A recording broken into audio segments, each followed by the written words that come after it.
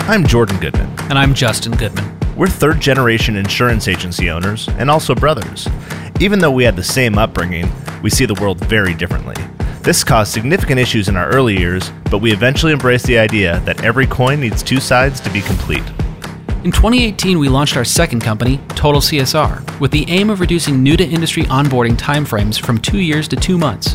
Since then, we've traveled the country speaking to thousands of agency owners and their teams, and we've come to realize two things. We all struggle with similar challenges regardless of size and location, And oftentimes, we are too embarrassed to ask for help. The Independent Agent Podcast is our attempt to provide helpful answers to your most difficult questions. Anonymously, of course. Thanks for listening. Got a real good feeling, got a real good feeling, like there is lightning deep in my bones. Got a real good feeling, I won't hit no ceiling. I'm going higher than I've ever known. Got a real good feeling. Hola y bienvenidos a El Independent Agent. I used to be an agent independent. Wow. What En español. what an intro. What an intro. Did you get to Spanish 2 in high school? Sí, Spanish 3? posible. I got to Spanish 3. I actually took Spanish 4 in college, and the only way I got through it was my, where was she from? I'm totally botching this. I'm sure it's going to offend someone. She was either from like Argentina or it was some country that instead of like in Mexico, they say playa, but there they say playa, right?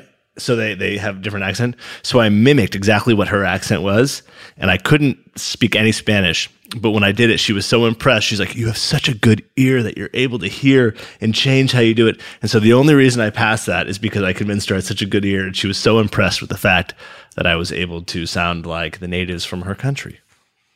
Hey, we all have our talents. I gave golf lessons to accounting 250B professors. We already had that conversation. I know, podcast. but it still is good. And what do you think of my shirt? Is that Ruth Bader? Are you kidding me? Thank you for being a friend. I know, you told me Golden Girls, right? Yes, it's amazing. That looks like RBG. Either way, it's a Golden Girls. It's an epic T-shirt, and I win. And honestly, is it supposed to be a play off of like a Mount Rushmore thing? Yes. They don't. Is that the direction they're all facing in Mount Rushmore? I guess there's trees and stuff. It is, but look, I spent $6 on this T-shirt. Those were hard-earned dollars, and I think it's worth everything. Pink stuff all over it. Oh, I am pretty sure bad stuff happened in the laundry. I don't do laundry, so. Clearly. Bienvenidos. All right. No, we got to talk about drinks. We got a drink. So I am continuing last I am terrified by this terrible, drink. This terrible beverage we had, and I'm going to continue it with. So I've been seeing these. They're called BuzzBallz. And I was at 76 or some gas station, whatever, and they had them there, and I was like, oh, these would be fun. I actually grabbed the wrong one. I was looking at a different one, but equally, I still think, okay, this is terrible, so let's give it a whirl. This is a BuzzBall chiller, it says, and it's horchata. I feel like I'm going to vomit before Hence I even the taste it. Espanol. That was the whole theme you're playing off of. We have to drink this terribleness because you wanted to use some Spanish. Do you want your BuzzBall or no? No, I really don't. Gosh. What type of... Oh, yeah. This is like an episode of Jackass. I'm really scared right now. If you can see that. Okay, so here's what the BuzzBall looks like. BuzzBall? It's about the size of a tennis ball, maybe, with the tops and bottom cut off to square them off. It's a creamy white. It's just terrible. It's horchata, other than standard orange wine with cream and natural and artificial flavors. Cream and natural and artificial flavors. Great. 15% ABV. All right. Bottoms up. Oh, God. Tastes like Christmas time. It's like eggnog almost. Yeah. It's got like a nutmeg or a cinnamon. Thankfully, I have my Michelob Ultra. There's just some interesting flavors in there. Is that what horchata tastes like? I have no idea. Horchata? Oh, boy. All right, I'll read That's this. pretty awful. I'll read this question because it's a long one, and you don't do as well with reading. You're not wrong. Here we go. I handle all the admin duties for our agency management system. This means they're defining what they do. This means I'm responsible for running all reports for all departments in the organization. Every month I run reports, report results, and advise on Who process struggles with reading? and advise on process corrections that need to be made to correct errors and issues. I am so bored by this one already. Month after month, I report the same errors because no corrective action is being taken. The issues are clear to me, but how do I get leadership to actually do something about it? Did you pay attention long enough to... I did get a little bit bored when you said you got bored, but advise on process corrections that need to be correct. Okay, so when she said she was running reports, I was thinking just financial reports, but or I said she. How sexist of me. Yep. He or she. As head of HR... Wait, you gonna write me up? Yep. Perfect. So, assuming they're running all kinds of organizational reports, there's so many questions I have about it. Well, one, can you show us how to run reports? I know how to run reports. Okay, well, I don't get any reports. Well, you can. You're a big boy. You can run your own damn report. No, I don't know how to do it. Justin, you go in there. I have all these preset reports. I even put like in Applied Epic. I have on your front homepage like the 6 reports that you want to know that you just click on. They're like hyperlinked. No, they're just for you. They're not in mine. What do you mean they're in yours? I don't think so. I think I put them in yours. He forgot again. That's maybe true. I mean, just like my Christmas, you remembered my birthday. I did. I got you a nice bottle of wine for your birthday. The most expensive bottle of wine I'll ever own. It was the same bottle that we had in this podcast. I know. But a $50 bottle is an expensive bottle of More wine. than $50. I have no idea. Yeah. So your The question. Okay. If you run reports and people can't understand the reports, they're of no value. That's what happens most times, right? So someone was talking to my business group. They said they were sitting there and they had a CFO, and the CFO was running all these reports for the CEO, and the CEO would look at him every month and say, oh, that's really interesting, or go back. And in truth, the CEO had no idea what the hell the reports meant. And so finally, when they were talking to a consultant, the consultant brought that question up. Do you know even what the reports the CFO is giving you mean? He goes, I really don't. So I would challenge you to, instead of just giving, your agency management reports that really don't give you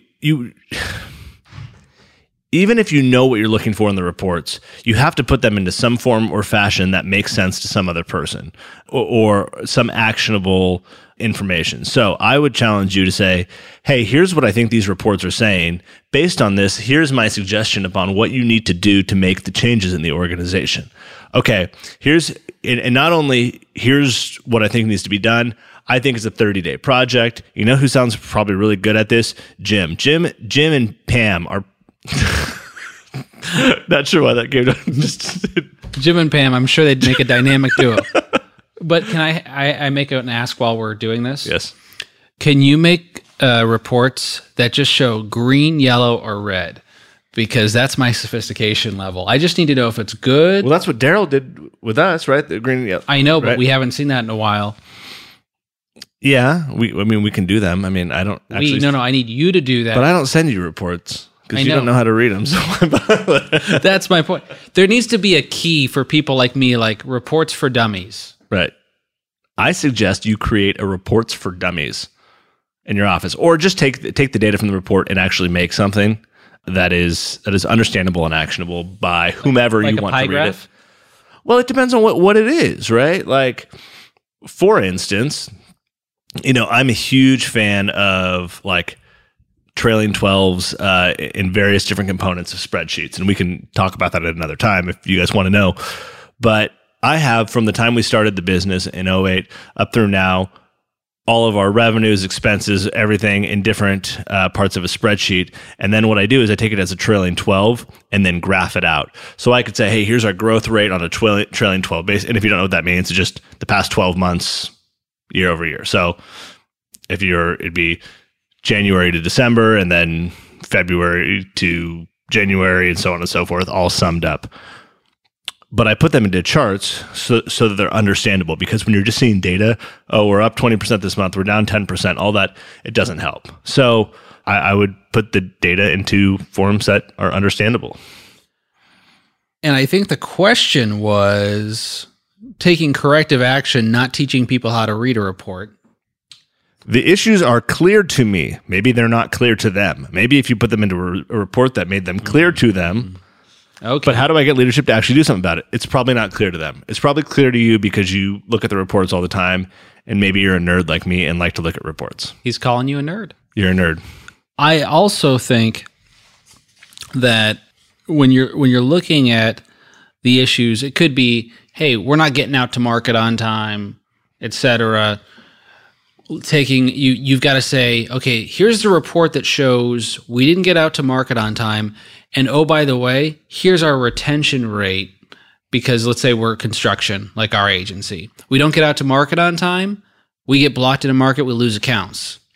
And we can show that if, historically speaking, we are getting out to market 10 days late, I guarantee you our retention rate is going down, and there's some correlation on that percentage. Now, we don't allow ours to ever go out late, but if you said, hey, it's going out 10 days late and now retention is down to 86%, then you can say that 86% retention, here's the amount of revenue we're losing on average, and this is what it's costing us because the average length of time we keep a client is 5 years, 7 years. So you actually need to paint a financial picture for management and be able to say, here's one set of reports on data, here's how it relates to this other key component, and here's the ultimate bottom line impact to our agency. We have $45,000 going and leaking out the agency every month or whatever the number is. I agree. So you're saying I'm right or accurate? I said I agree. Sure. Easy, Golden Girls. Hey, I have lots of wisdom in my old age. The agency I work... Did you just try to hold my hand? You trying to get our pinkies touched? I don't think they saw... Let's get it. Yep, yeah, there it is. Hey, Justin, 6 feet. Wait, let's talk about the 6 feet thing, because I think it's important. So the golf course finally opened. We belong to a country club together, and we go golfing, and it's every Wednesday. And I did win this last Wednesday. I know. It was awesome. I 3 choked birdies a on the little back bit. 9. Yeah. I came in strong. But when they first opened up the course again, they said that we had to ride in separate carts unless we were family. So my response was, well, we're family, we're brothers. Then they asked if we lived together. And That's not actually what they asked. that wasn't? No, he said, unless you're sleeping together, and it got real awkward. We have a secret. No, God, Justin. So at any rate, we just ignored it, and now we ride in the same cart. Cool story, bro. God. All right.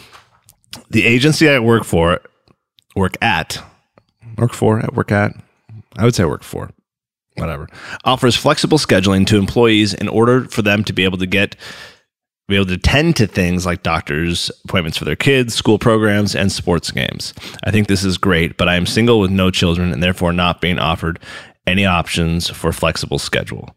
This seems a little unfair to me. Just because I don't have kids does not mean that I do not have other things going on. Is there anything I can do to lobby for the rights of the single folks? Single folks unite. It didn't actually say that, but You added in for I flair. added. So I think it's a valid point. I'm going to give a comparison to smokers back in the day. So I remember when I worked for my previous employer, smokers could go take smoke breaks. And everybody else, and the smokers were taking smoke breaks like twice an hour for 10 minutes each. So they only got 40 minutes done in the hour. And it was just accepted norm that they got to do this. And if you didn't smoke, then you couldn't get that break. It was just you were expected to work, and everyone knew you were a non-smoker. So I think it ties into expectations have to be the same within the job set. And we've discussed it on a previous podcast. But if you're making accommodations for one employee and their family, and you're not making specific accommodations for another, whatever the key component here is something's important to you, and the organization makes accommodations for that. They cannot differentiate between, oh, it's important to me I go to my kid's ball game, and it's important to me I get my nails done. Like, they can say they're trying to make that distinction, but what's ultimately at stake here is they've got one standard for one set of employees and another for another that are in the same classification, same workspace, account manager versus account manager. And I think they would lose all day long. So I would prefer to actually bring that to their attention, because a lot of people don't think of it in that capacity. It's, why is their personal time valued more than mine? And is it just like we can't discriminate against somebody who, let's say, is pregnant and in a job interview and be like, because you're pregnant, now we're not going to consider you because you're going to go out and have a baby and you may or may not come back. We also can't, on the reverse, say, just because you don't have kids, your personal requests somehow are discounted and they get this free time and you don't. I totally agree. It, like, personally still kind of feels weird though. And maybe this because I worked when I didn't have kids and I work when I have kids now.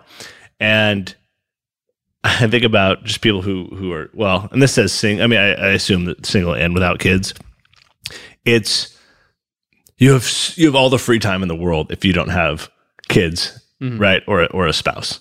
You can do whatever you want all the time. And so realizing that that's not the case of people with kids, I totally agree. As the employer, you can't do that. It still has I don't know, it still bothers me personally, because it's like, I want to go to my kids' baseball game because I want them to know that I'm a good parent and I come and I care about them, versus I'm leaving at 3 so I can go get my nails done. It just, even though I don't know, you see what I mean? Like, it just, I get it, but it's the same thing. You could designate, say, hey, everyone gets in this particular role 5 hours of flex time a month where, right, like, hey, you're responsible for phone calls, but like that's something that you have at your disposal. Yeah, it's I'd almost rather not know. Right. And if you categorized everyone as, hey, you get personal flex time, everyone gets 5 hours a month, everyone, don't share what you're going to go do. Right. Just, or at least don't share it with I wouldn't want to know. Right. Just, I need to assume, hey, you're going to, because in my mind, if you're going to a doctor's appointment, I feel a lot better about it. Like, if you're single and you're like, yeah, I got to go because it's impossible to get into doctors and all those things. I'm like, yeah, totally. Go take your doctor's appointment when you need to. But if it's like, you can go get your nails done on a Saturday. Right, or you can get your hair done, or whatever it is, That sounds like discriminatory toward women. I'm not trying to. What are other things that guys would go do? I guess guys can get their nails done. They can go to a driving range. I guess guys can go there. They can go get my hair done during the day, right? So yeah. So I think the issue is that you can't have a second-class citizen in that regard. Yeah, I agree. I wouldn't want to know. And ultimately, if you've got the right KPIs in place, you're going to know. Your A from your B from your C players who you're weeding out of the company. And so I mean, without a doubt, I can say if one person says, hey, I'm going to go do this, I have zero doubt that they're making it up on the back end. They're just not telling me because that's just how they are. They're like, I feel wrong taking more time. I have on the other side, if somebody says, hey, I want to go do this, I know they're not going to make up that time. So I get not wanting to know. Right. But a uniform policy could be workable. Yeah, I agree. And just give them 5 hours a month or something like that. Because they're wasting time anyway at certain points. Totally. Right? If COVID-19 taught us anything, is that actually social interaction is very important, but it does hamper productivity. It totally does. Our staff has honestly been incredible during the whole crisis. We were all working remotely, and we were doing daily Zoom meetings for like 10 minutes where everyone has to show up. We got to look at your face, talk, and you're just focused on each other and what's going on. But you're not, because you're not getting the interaction, which we actually desperately need. But people were like, well, I guess I'll just actually work all day. So I don't feel like we lost any productivity other than our producers. It was tougher to sell during this time.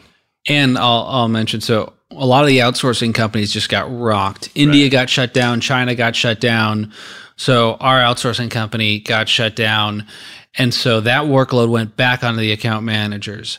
And somehow, some way, they got all of the work done that they normally do, plus what we had outsource work, and that's about 50 hours of labor a week. So that shows you that there's capability to get that stuff done. Yeah, unless they were working extra hours without telling us. Some may, some, on average, it's probably not that way. Yeah. All right. In summary, how's your horchata? I had one drink, and I will never drink a BuzzBallz again. What if I got a different BuzzBallz? No, not happening. BuzzBallz. I can't wait to make Trent drink the rest of this, though. So last week, Justin had Trent, he gave him the rest of that green apple, whatever, and said, you're not allowed to taste it. You have to just pound the whole can. And he did. And he almost threw up, but he held it in. Yeah? Yeah. So maybe we'll go do the same with this. BuzzBallz. Here's to you. Cheers.